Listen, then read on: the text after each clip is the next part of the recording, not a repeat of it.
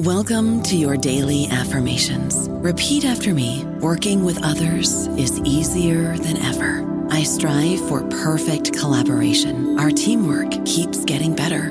Yeah, affirmations are great, but Monday.com can really get you the teamwork you desire. Work together easily and share files, updates, data, and just about anything you want all in one platform. Affirm yes to start, or tap the banner to go to Monday.com. How do you make a vacation last? How do you hold on to the joy, the clarity, the calm? Easy. You go to Aruba. You'll spend your time relaxing on cool, white sandy beaches and floating in healing blue water. You'll meet locals brimming with gratitude for an island that redefines what a paradise can be. You won't just feel great, you'll feel relaxed, renewed, and ready for life. That's the Aruba effect. Plan your trip at Aruba.com. Lucky Land Casino, asking people, what's the weirdest place you've gotten lucky? Lucky? In line at the deli, I guess? Aha, in my dentist's office. More than once, actually. Do I have to say? Yes, you do. In the car before my kids' PTA meeting. Really? Yes. Excuse me, what's the weirdest place you've gotten lucky? I never win and tell. Well, there you have it. You can get lucky anywhere, playing at LuckyLandSlots.com. Play for free right now. Are you feeling lucky? No purchase necessary. Void where prohibited by law. 18 plus. Terms and conditions apply. See website for details. Welcome to the New Books Network. Hello and welcome to another episode on the New Books Network. I'm one of your hosts, Dr. Miranda Melcher, and I'm very much looking forward to this conversation with Dr. Lior Leyers about his book titled Unofficial Peace Diplomacy: Private Peace Entrepreneurs in Conflict Resolution Processes, out in 2022 from Manchester University Press. I found this book really interesting because it looks at a phenomenon of private peace entrepreneurs, and we'll get into exactly what that means. But as someone who studies peace processes myself, I found this fascinating because these are sort of people that are often really important in certain peace processes, but kind of go under the radar, or not really sort of, we notice them in the archive, but don't necessarily pay attention to them. And this book, thankfully, solves that problem and fills that gap by investigating who these people are and what they're doing. And really adds a lot of, I think, interesting ways in and perspective to understanding peace processes. So, Lior, I'm very pleased to welcome you to the podcast to tell us about your book. Thank you very much, Miranda. It's great to be here. Could you start us off, please, by introducing yourself a little bit and explaining why you decided to write this book? Yeah, so my name is Lior Leyers, and my research field in general is international relations, more specifically peace and conflict and diplomacy and foreign policy. And I've been working over the years on different conflicts: the Israeli-Palestinian conflict, Northern Ireland, Cyprus, Kosovo, and Bosnia. And now I'm a research fellow at the Leonard Davis Institute in the Hebrew University in Jerusalem. And I was also doing a postdoc in NYU, and I was a visiting scholar in Johns Hopkins University. And I think that the starting point of this research project was actually doing my studies when, in my first degree and second degree in international relations and Middle East studies in the Hebrew University, when I was especially interested in the Israeli-Arab, Israeli-Palestinian conflict. And I was trying really to trace all the history of the peace efforts and all the diplomatic contacts all over the years of the conflict. And I was reading whatever I can, doing all of my studies.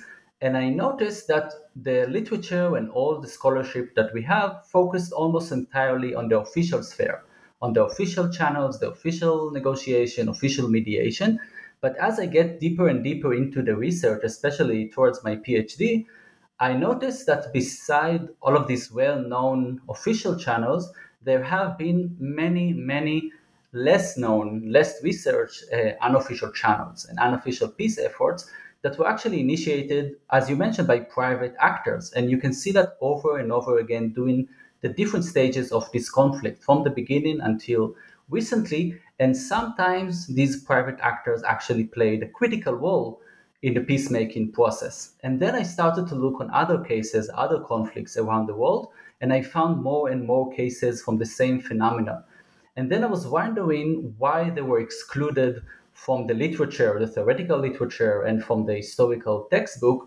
And as you can see that there are so many cases of these actors and this phenomenon, but still the literature has not been addressed and has not paid much attention to this unique actor and to this unique phenomenon and the impact. That's why I decided to do this project that eventually started as a PhD leading to this book, in order to try to define this actor and to outline a theoretical framework to analyze these private peace entrepreneurs, their impact, and also to shed light of some of these actors that were excluded from the textbook until today. That's what I found so helpful about the book, is not just the case studies and examples it looks at, which of course we'll get into, but the fact that you've thought about this theoretically as well and proposed a framework so that we can think about this for cases that are not covered in the book, and think about kind of what this looks like as a type. So I think we're probably going to get into quite a few of those points through the course of the interview. But now that we know a little bit about kind of where the project started, the obvious other piece we need as a foundation for the rest of the discussion is, can you tell us what is a private peace entrepreneur? Yes. So in one sentence, private peace entrepreneurs are private citizens without official authority who initiate unofficial channels of communications with official representative from the other side of the conflict to promote process of conflict resolution. So this is just in one sentence, but in order to really understand the definition, we need to look on four important elements in this definition that actually, in order to understand the boundaries of this phenomenon. When the first important point is that we are talking about private citizens. They don't have official authority to outline or to conduct foreign policy or to negotiate peace. Nobody nominated them, nobody elected them. They're actually self-appointed diplomat. The second point is that these actors actually belong to one of the disputing side. So they're actually local actors. They are part of the conflict. I'm not talking about external actors that are trying to interfere in the conflict. And the third element is that they create channels of communication with officials from the other side of the conflict. So it's also different from what we call in the literature track 2 diplomacy or people-to-people diplomacy, when private citizens meet with private citizens from the other side of the conflict. Here we are talking about individual private citizens that the goal is to talk and to approach officials from the other side of the conflict. And the last point is that their goal eventually is to promote process of conflict resolution, when the specific goal in each case can go through a wide spectrum, from resolving a specific crisis, some kind of a crisis management, to drafting a comprehensive peace agreement. In each case, you can see different type, but all of them are part of the goal of promoting peacemaking and conflict resolution. Thank you for explaining kind of the pieces of that. And as you said, it sort of sounds really simple in one sentence, but there's a lot to unpack within that, which you do in the book through the sort of typology, the framework, and of course, some case studies to go into detail. So can you tell us which case studies you chose and how did you choose to look at those particular cases? Yeah, so as you mentioned, the book actually combines theoretical discussion when I use different theoretical tools from different fields, from international relations, from diplomacy, from civil society, conflict resolution, peace studies, negotiation, together with historical analysis of four main case studies of private peace entrepreneurs from different conflicts. And I'm talking about four cases. The first case is about Norman Cousins, that was a journalist, and about his role in promoting negotiation between the US and the Soviet Union during the 60s, during Kennedy and Khrushchev, about the nuclear task ban treaty. He was a journalist, he was also an anti-nuclear activist. The second case is about Susan Massey. She was an American writer and a scholar, and about her efforts between also the United States and the Soviet Union during the 80s, during the Reagan and Gorbachev, and also the way she influenced Reagan over these years. The third case is from the Israeli-Palestinian conflict, and it's focusing on Uri Avneri, that was also a journalist and a peace activist, an Israeli private peace entrepreneur, that actually developed contact with the PLO, the Palestinian organization, already in the mid of the 70s and during the 80s, when it was considered a taboo in Israel to talk about even negotiating or meeting with the PLO. In some parts, it was even against the law to do that. And the last case is from Northern Ireland. And here it's a very interesting case of Brendan Daddy, that was a businessman living in the city of Derry or Londonderry. And I'm talking about his mediation efforts between the two sides, between the British and the Republican movements, the IRA and the Sinn Féin.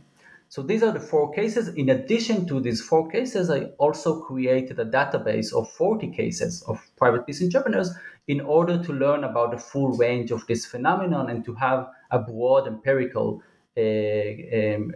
field in order to analyze this phenomenon and to talk about the typology.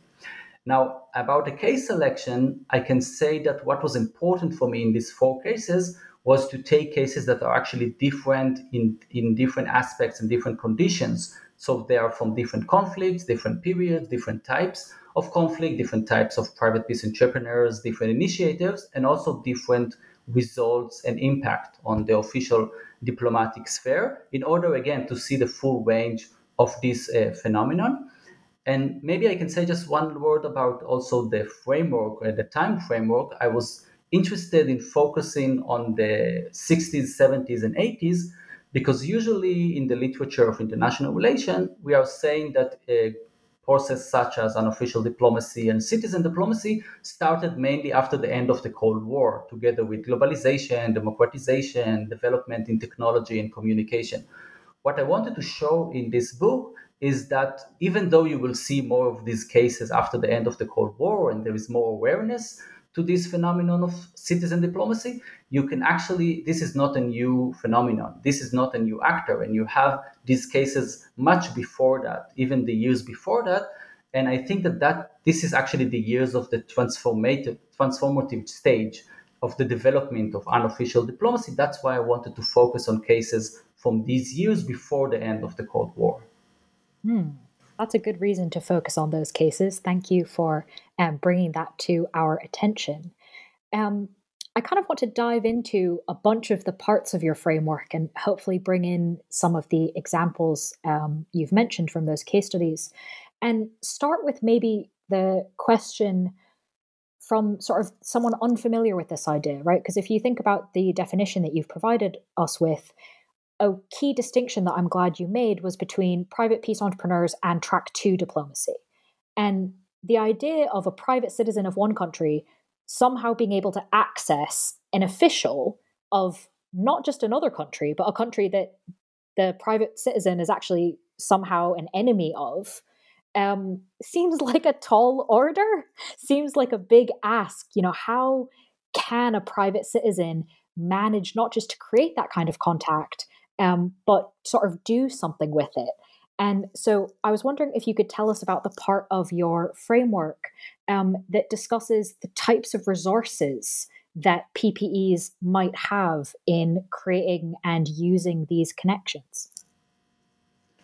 Yeah, so this was actually one of the main questions I was dealing with in my research from the beginning, as you mentioned, because this is a real puzzle, because we are talking about private citizens. They don't have the official authority and they don't have the resources that states have, that international organizations have, the military, the economic resources, the political resources. They are just private citizens. So it really raises the question of what are the alternative unofficial resources. So in the book, I would try to identify some of the main power resources that I found. One of them is resources of knowledge and expertise.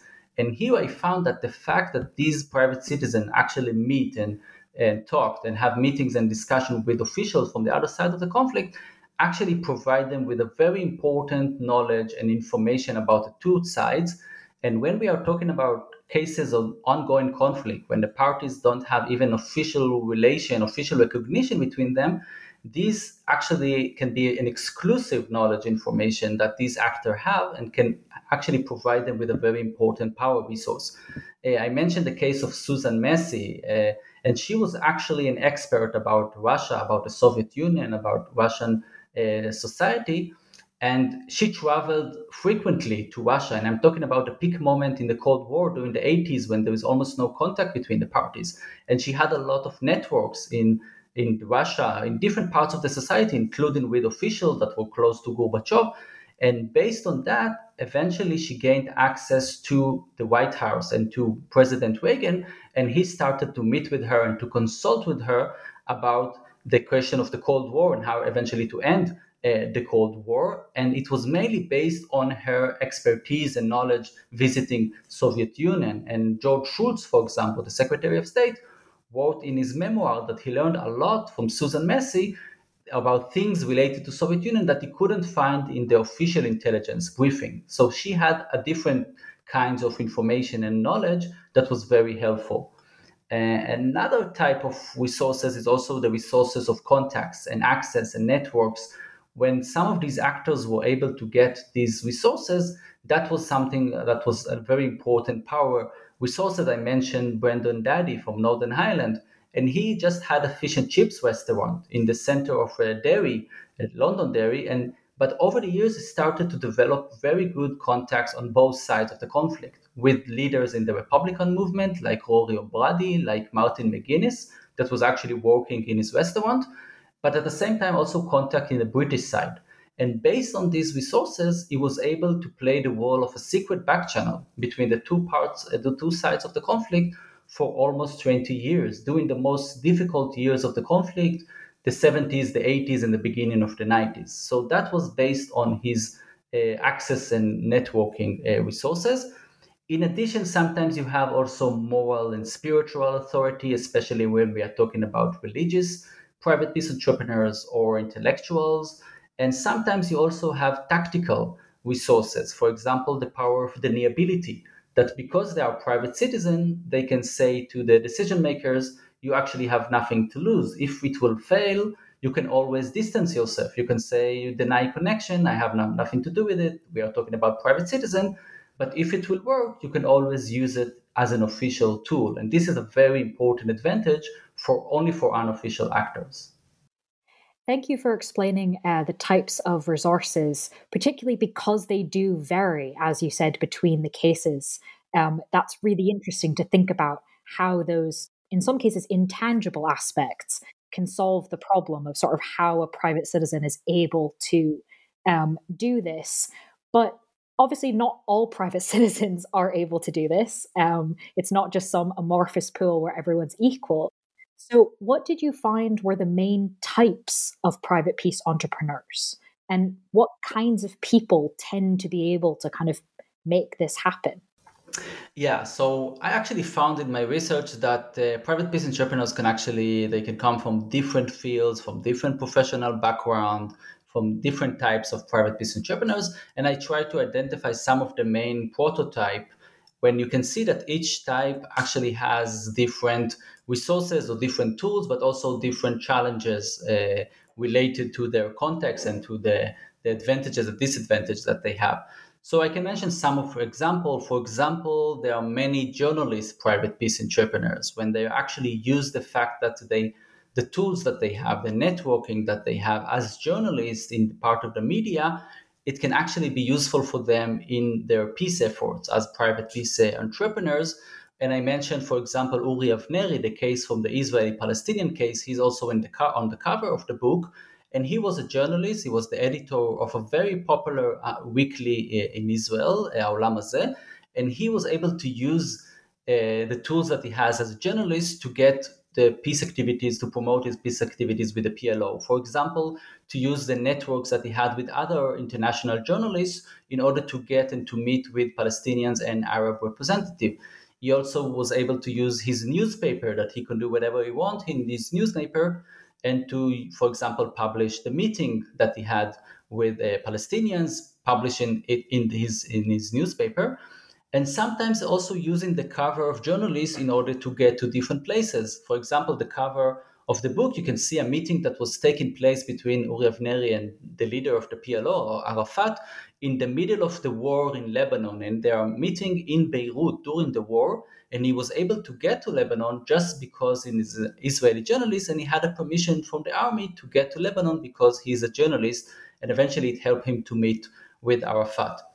Another example, another type is the religious private peace entrepreneurs. And there are many, many cases of local religious leaders that are trying to get involved in these private peace initiatives. And they sometimes can use a lot of religious resources, religious authority, religious status that can be very, very useful, especially when we are talking about societies that are more religious, or especially in conflict, that religion is an important aspect in these cases. There is another case I mentioned in the book of priest Alex Reed from Northern Ireland, that he was the one who actually brought together Gerry Adams and John Hume during the 80s. And he actually brought them to his church in Belfast as a neutral place that they can meet. And they trusted him mainly because he's a religious leader, and they thought that he's working for the good intention, not he has no political interest or something like that. And there are also other types, sometimes also business leaders, that the fact that they have resources, the fact that they have a lot of networks, especially when they have international networks, that can be very useful for being a private peace entrepreneurs. There are also sometimes academics, intellectuals, also former officials, and sometimes also people from the diaspora. And regarding the second question about what kind of people usually we will see that is getting involved into these activities, I was trying to address this question in two different ways. One is to look on the social characteristics of these actors. We will see. I found in my research for all of these 40 cases that usually we are talking about men and very few cases of women. I think it's especially because I was looking on the historical period before the end of the Cold War, and I think that this is something that changed. It was very sad to see that. We know usually that there is no representation of women in the official diplomacy. So here we can see that also in the unofficial diplomacy, even though we can see a lot of women organizations involved in different peacemaking efforts in Vietnam, in North Ireland, in Israel, Palestine, but not exactly this kind of activities. Usually we are also talking about people that are not young, during the 50s, during the 60s, I think because they need to develop the networks and the reputation and the expertise in order to get involved in these activities, and also to feel that they are confident enough in order to take risk with these kind of activities. And also usually in the middle, upper socioeconomic status, also because they need resources and they need the time to get involved and to have the strong basis to work on these activities. And the second way I try to address this question is to try to analyze the psychological profile of these people. Even though I'm not an expert on psychology, I can't say a lot about this aspect, but I found a few common elements in all of the people that I've been dealing with in this research. For example, the important element of optimism that you can find in all of the cases, that people are strongly believe that the conflict can be resolved easily, even in the most difficult times, and also the fact that they believe that they can have the impact. Another thing is that I found that most of the cases, the people have they are familiar with the people from the other side of the conflict from very young age. So they don't have the perception, what we call the enemy image, about the other side, the legitimization or dehumanization of the other side, because they actually met the people from the other side for many years. Brendan Daddey, for example, was from a mixed neighborhood in a mixed city. Uri Avneri met a lot of Palestinians and Arabs he working with for many, many years. And I also felt that in many cases, there is a sense of mission in many of these private peace entrepreneurs from different reasons, from different motivation. And usually they're also very individualist in their thinking and in their lifestyle. Very interesting combination of things. You've mentioned them a little bit already, but I was wondering if you could tell us a bit more about the sort of advantages of having PPEs involved, maybe compared to other kinds of mediators or conflict brokers. Yeah, so this is a good question, because usually in first look, you will say that the international mediators, they have all the resources, they have a lot of power. So what is actually the advantage of these unofficial actors? But going over this research, and I think this is part of a trend that you will see more and more in the research on peace studies, that actually sometimes the local unofficial actors can also be very, very important. And sometimes they can have advantage even better, even more than the official international actors. This is what we call the local term in the peace studies and the peace building literature, when sometimes the fact that we are talking about the local peacemakers, the local peace builders, such as the private peace entrepreneurs, they have a lot of knowledge and a lot of experience and a lot of information and expertise that the international actors don't have. They live in the conflict. They are part of the conflict. some of the cases that I'm working on, they actually devoted their life, 20, 30, 40 years of their life only on this issue of conflict resolution. So they know everything about the sensitivity, about the language, about the local culture of the conflict, much better than everyone that is coming from outside of the conflict, interfering just for a few months or a few years and then disappearing. And I think that this is a very important advantage. Sometimes also the official will be able to trust these local peacemakers much more than they will trust the external actors. So this is also an important part. I also found that in some cases, the parties will prefer that external actors will not interfere in the conflict, especially in internal conflict, because they don't want another actor with another interest. Because if you have another international actor, it will turn into a triangle. You have also, especially if you're talking about superpower, that they have their own interests, they have their own issues, so it will get more complicated. So sometimes they will prefer to work with local actors, and then they are not going to expose all the information for another international actors. And I think that another very important issue is that because we are talking about unofficial actors, you have the question of deniability that I mentioned, and the power of secrecy, that nobody knows about these private actors. They can move freely from one capital to another to exchange messages, and nobody will know about it. So if you want to use a secret diplomacy, especially at the beginning of the process, this is a very good way to do that. And it's also much more flexible, because we are talking about informal diplomacy. This is what Churchill called the black market diplomacy. And that can be something that usually sometimes the parties will prefer that, because it's a way to explore different ideas at the beginning of the process before moving to official process. I don't know about you, but I'm very busy and I don't have a lot of time to cook. That's why I subscribe to Factor. Eating better is easy with Factor's delicious, ready-to-eat meals. Every fresh, never frozen meal is chef-crafted, dietitian approved, and ready to go in just 2 minutes. You'll have over 35 different options to choose from every week, including Calorie Smart, Protein Plus, and Keto. These are 2-minute meals. Factor meals are ready to eat and heat, so there's no prepping, cooking, or cleanup needed. They're flexible for your schedule. Get as much or as little as you need by choosing your meals every week. Factor is the perfect solution if you're looking for fast, premium options with no cooking required. Sign up and save. We've done the math, and this is important. Factor is less expensive than takeout, and every meal is dietitian approved to be nutritious and delicious. Head to factormeals.com/NBN50 and use code NBN50 to get 50% off. That's code NBN50 at factormeals.com/NBN50 to get 50% off. Those are some definite advantages. But of course, it's not all just the solution is get a private peace entrepreneur. But that would be too simple. So what are the disadvantages, or what are some of the challenges that maybe PPEs face that other kinds of mediators wouldn't? Yeah. So, of course, when we are comparing these private peace entrepreneurs to the big international mediators, it's very, very clear that the big problem is that they don't have the official resources that the international mediators have. When we are talking about Jimmy Carter between Israel and Egypt in Camp David, for example, 1978, or when we are talking about Richard Holbrooke, the American mediator in Bosnia in the 1990s, they have, of course, a lot of economic resources. They can have also security. They can offer security guarantee. They can also use threats. They can also suggest a lot of economic incentive, and they have a lot of leverage, and that they can push the actors. They can push the parties. And of course, private peace entrepreneurs don't have any of this. They can't offer a lot of incentive, and it's very difficult for them to push or to threat because they are just private citizens. So this is one problem. Another problem, as we already mentioned, is how to get access to official actors as private citizen. They don't have the official authority. They don't have the official mandate.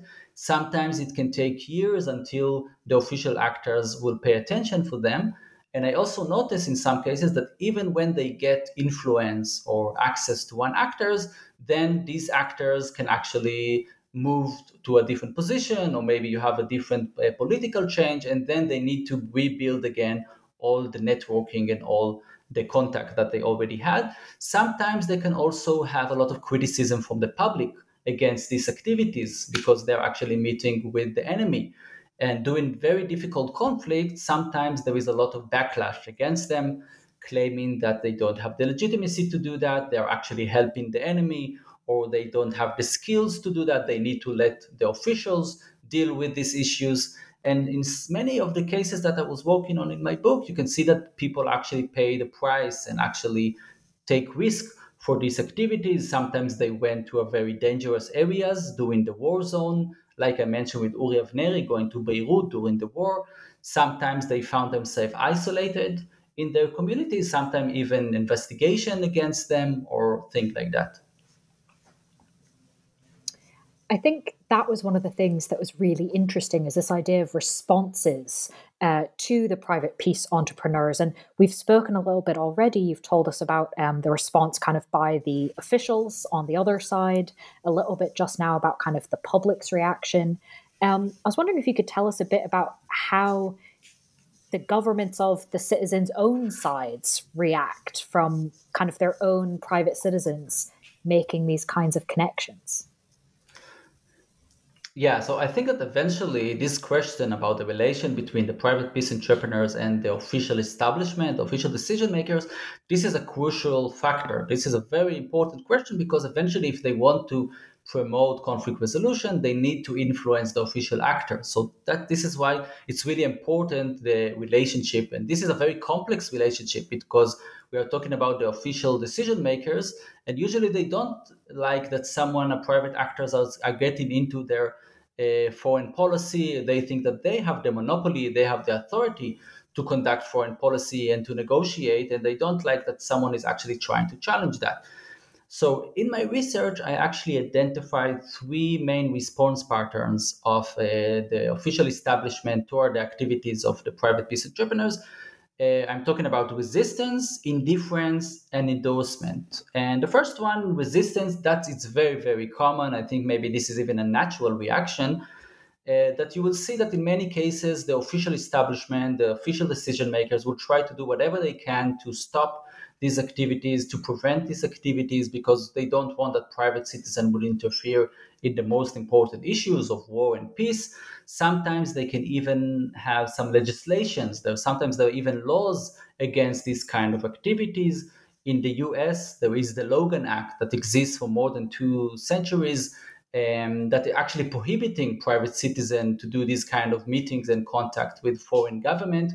And it's interesting that this Logan Act is actually a result of a private peace initiative that took place in 1798 by George Logan. This is one of the historical cases of private peace entrepreneurs that I mentioned. He was doing a private peace initiative with France in order to prevent a war between the US and France. And when he came back, they decided to do this Logan Act in order to make sure that nobody will do it again. Also in Israel, there used to be a law in the 80s that is against the law to meet with the PLO for Israelis private citizen. Sometimes they're also doing restriction on movement. For example, when some American peace activists went to meet during the Vietnam War with the leadership in North Vietnam, when they came back, they confiscated their passport because they went to an enemy state. Sometimes they can actually use discursive tool, claiming that they are traitors, claiming that they are just naive, or different ways to criticize this kind of activities. And the second pattern is a middle ground in between pattern, is the indifference. When sometimes government agree to listen, maybe even to meet with these actors, but again, to show them that there is no any support, or they are not going to use this kind of activities, they are just ready to listen.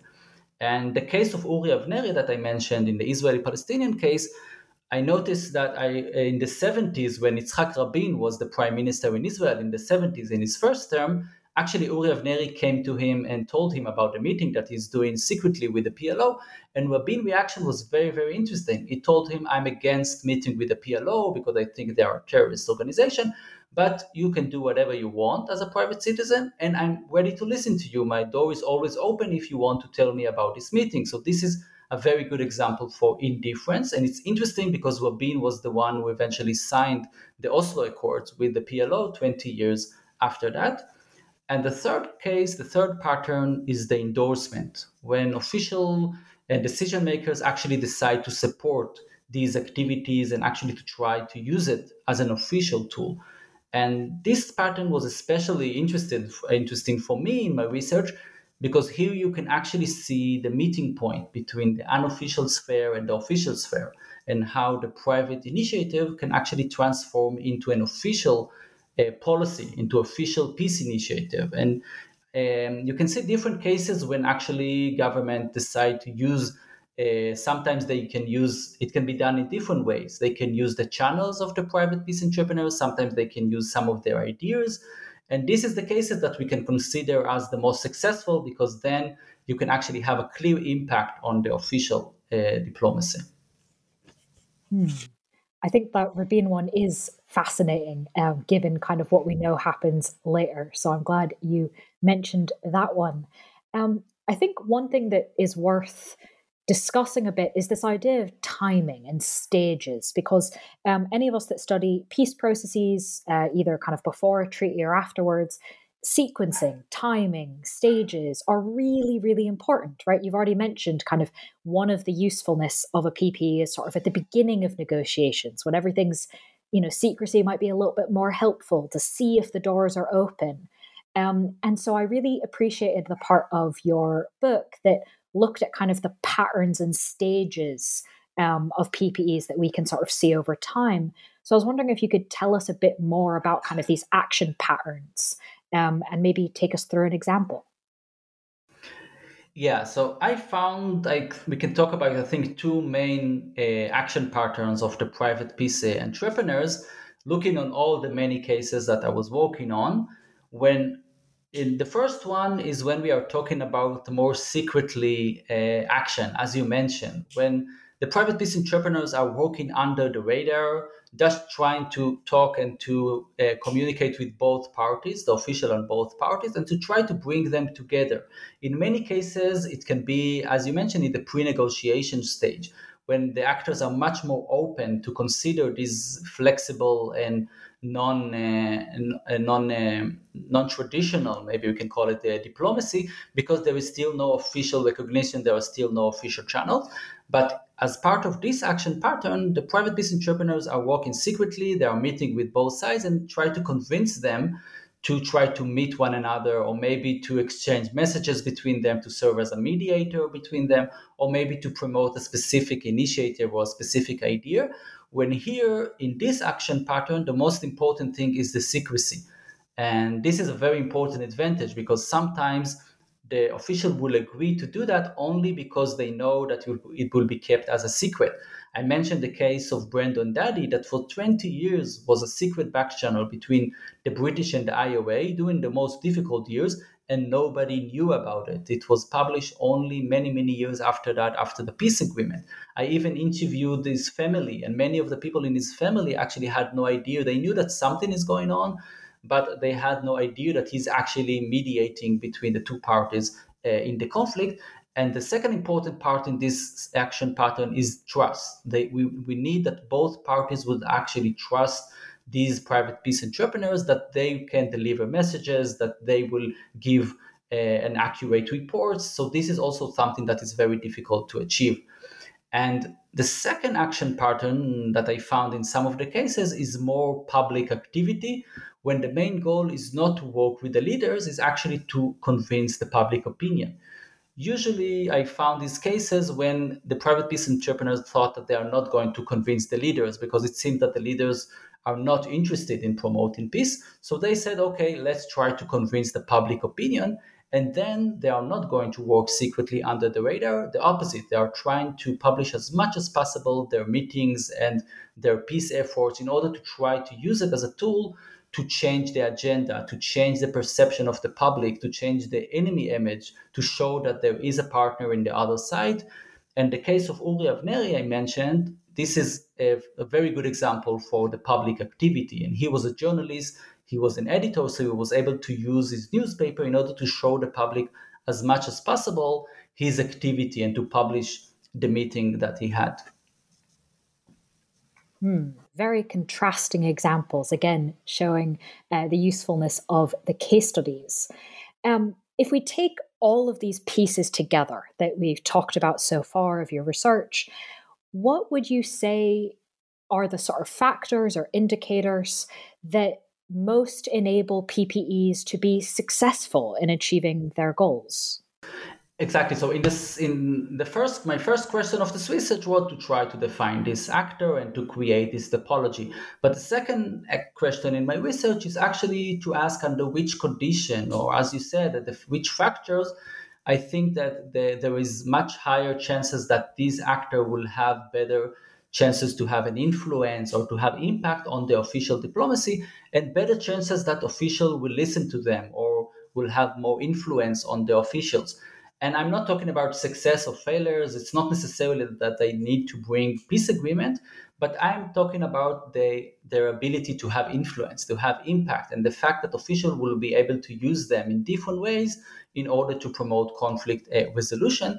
And in order to do that, in the book, I actually looked on different conditions, different factors in three main levels. The first one is factors related to the private peace entrepreneurs themselves, the different types or the different background that they have. The second level is more about the initiative, the topic of the initiative, what kind of initiative, if it's secretly or publicly. And the third is to look on the external variables, the situation in the conflict, the leaders, and different external variables related also to these private peace initiatives. And eventually, I was trying to identify the main factors that I can say under this condition, there are better chances for them to be more effective as peacemakers. And I can say, as part of my conclusion, to mention maybe three main insights that I found. The first one is actually referring to the point that you mentioned about the stage in the conflict. I found that they have much better potential to be effective and to have influence in the beginning, in the pre-negotiation phase, when you don't have official negotiation, you don't have official relation, and the parties and the officials are much more open to use these kind of unofficial actors or unofficial channels, because it's much easier for them at this stage before the official process to use these kind of actors. And I found in many conflicts, in the Israeli-Palestinian conflict, in Northern Ireland, in Vietnam, in South Africa, that actually these actors, the unofficial actors, serve as a diplomatic avant-garde. They actually created the first contact. They came before the official actors. They created the infrastructure. Later on, moved to the official negotiation, official contact. So they played actually a very important role at the beginning of the process. Another conclusion that I found is more about the topic of the initiative. And I found that when the topic or the goal of the initiative is more limited, it's more modest, it's not trying to talk about the sensitive issues or trying to change the long-term political strategy, but more specifically on a very specific crisis or specific issue, they also had much better chances to influence, to have a successful initiative. And I found it especially when we are talking about issues like releasing hostages or releasing prisoners. And in many cases, when private peace entrepreneurs try to get involved in these issues, in a humanitarian initiative, just to try to work between the parties to find way to free hostages or to exchange prisoners, then they had much better chances to succeed. There was a very interesting case in Israel, Gershon Baskin, that is an Israeli peace activist for many, many years.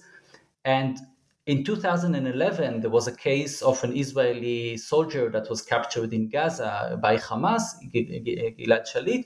And at some point, Israeli government wanted to negotiate with Hamas, and all of the other channels disappeared or collapsed. So eventually, the Israeli government decided to use Gershon Baskin channel with Hamas, just in order to have some negotiation about releasing the Israeli soldier. And eventually this unofficial channel between Gershon Baskin and Hamas helped to get into a breakthrough and an agreement between Israel and Hamas about how to release these soldiers. But all the other initiative that he was trying to promote about peace agreement, that was something that failed. But the fact that he was focusing on a very specific issue at this point was much more useful.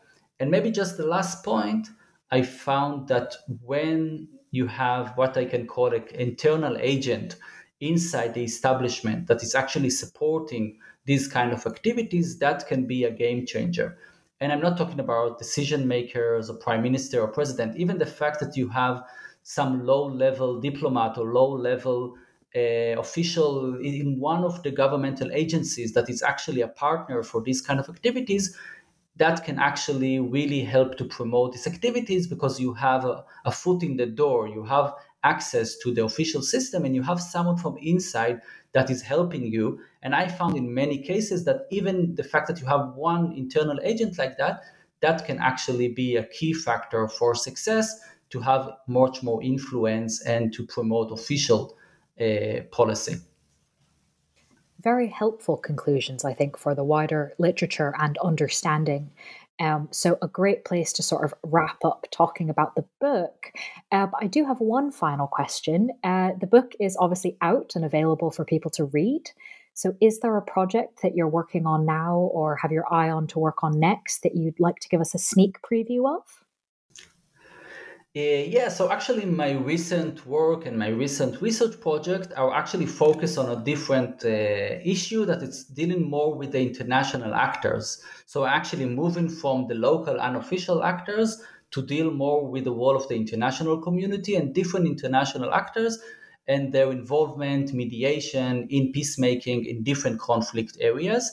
So I'm also here, I'm dealing with different conflicts, the international involvement in Israel-Palestinian conflict, of course, also in Cyprus, the role of the UN in Cyprus, also dealing with international involvement in Kosovo, Serbia, and also in Bosnia. And I'm working actually on different projects, looking on different aspects in this field, but the main goal is actually to identify the main practices that we can see in this international involvement and the influence that eventually they have on the different conflict. Looking, for example, I have already published a few articles, one article about what we call peace plans, when sometimes international actors decide to put a plan on the table, a specific text that is trying to suggest solution for different conflict. We have the Clinton plan in Israel-Palestine, we have the Annan plan in Cyprus. So I'm trying to see what is exactly behind this strategy and if it's effective or not. And I can also say that another topic that I'm working on, I've been working on over the years, but also today, is the question of divided cities, because I was born and raised in Jerusalem and I'm still working and teaching in Jerusalem. So I was working a lot on Jerusalem, but also on other divided cities like Belfast, like Nicosia, like Mitrovica. And that was something that it's also I was interested in, to look on the question of urban peace. And now I'm involved in a research project together with other colleagues in the Hebrew University, looking on the differences between how we see peace in the city, how people in the city, in divided cities, see the idea of peace and what we call urban peace, municipal peace, and how it's different from the way we see state-centric peace and national peace when we are talking about other issues. Because talking about peace in a city, it's very different aspects, different actors. So this is also a topic that I'm interested in these days. Very fascinating topics. Thank you for sharing. If they become books, we'll have to have you back and you can tell us about them in more detail.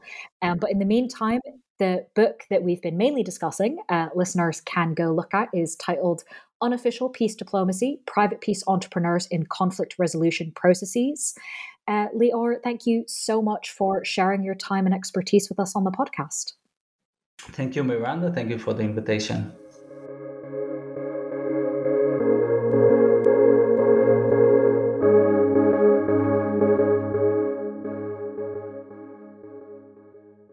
It is Ryan here, and I have a question for you. What do you do when you win?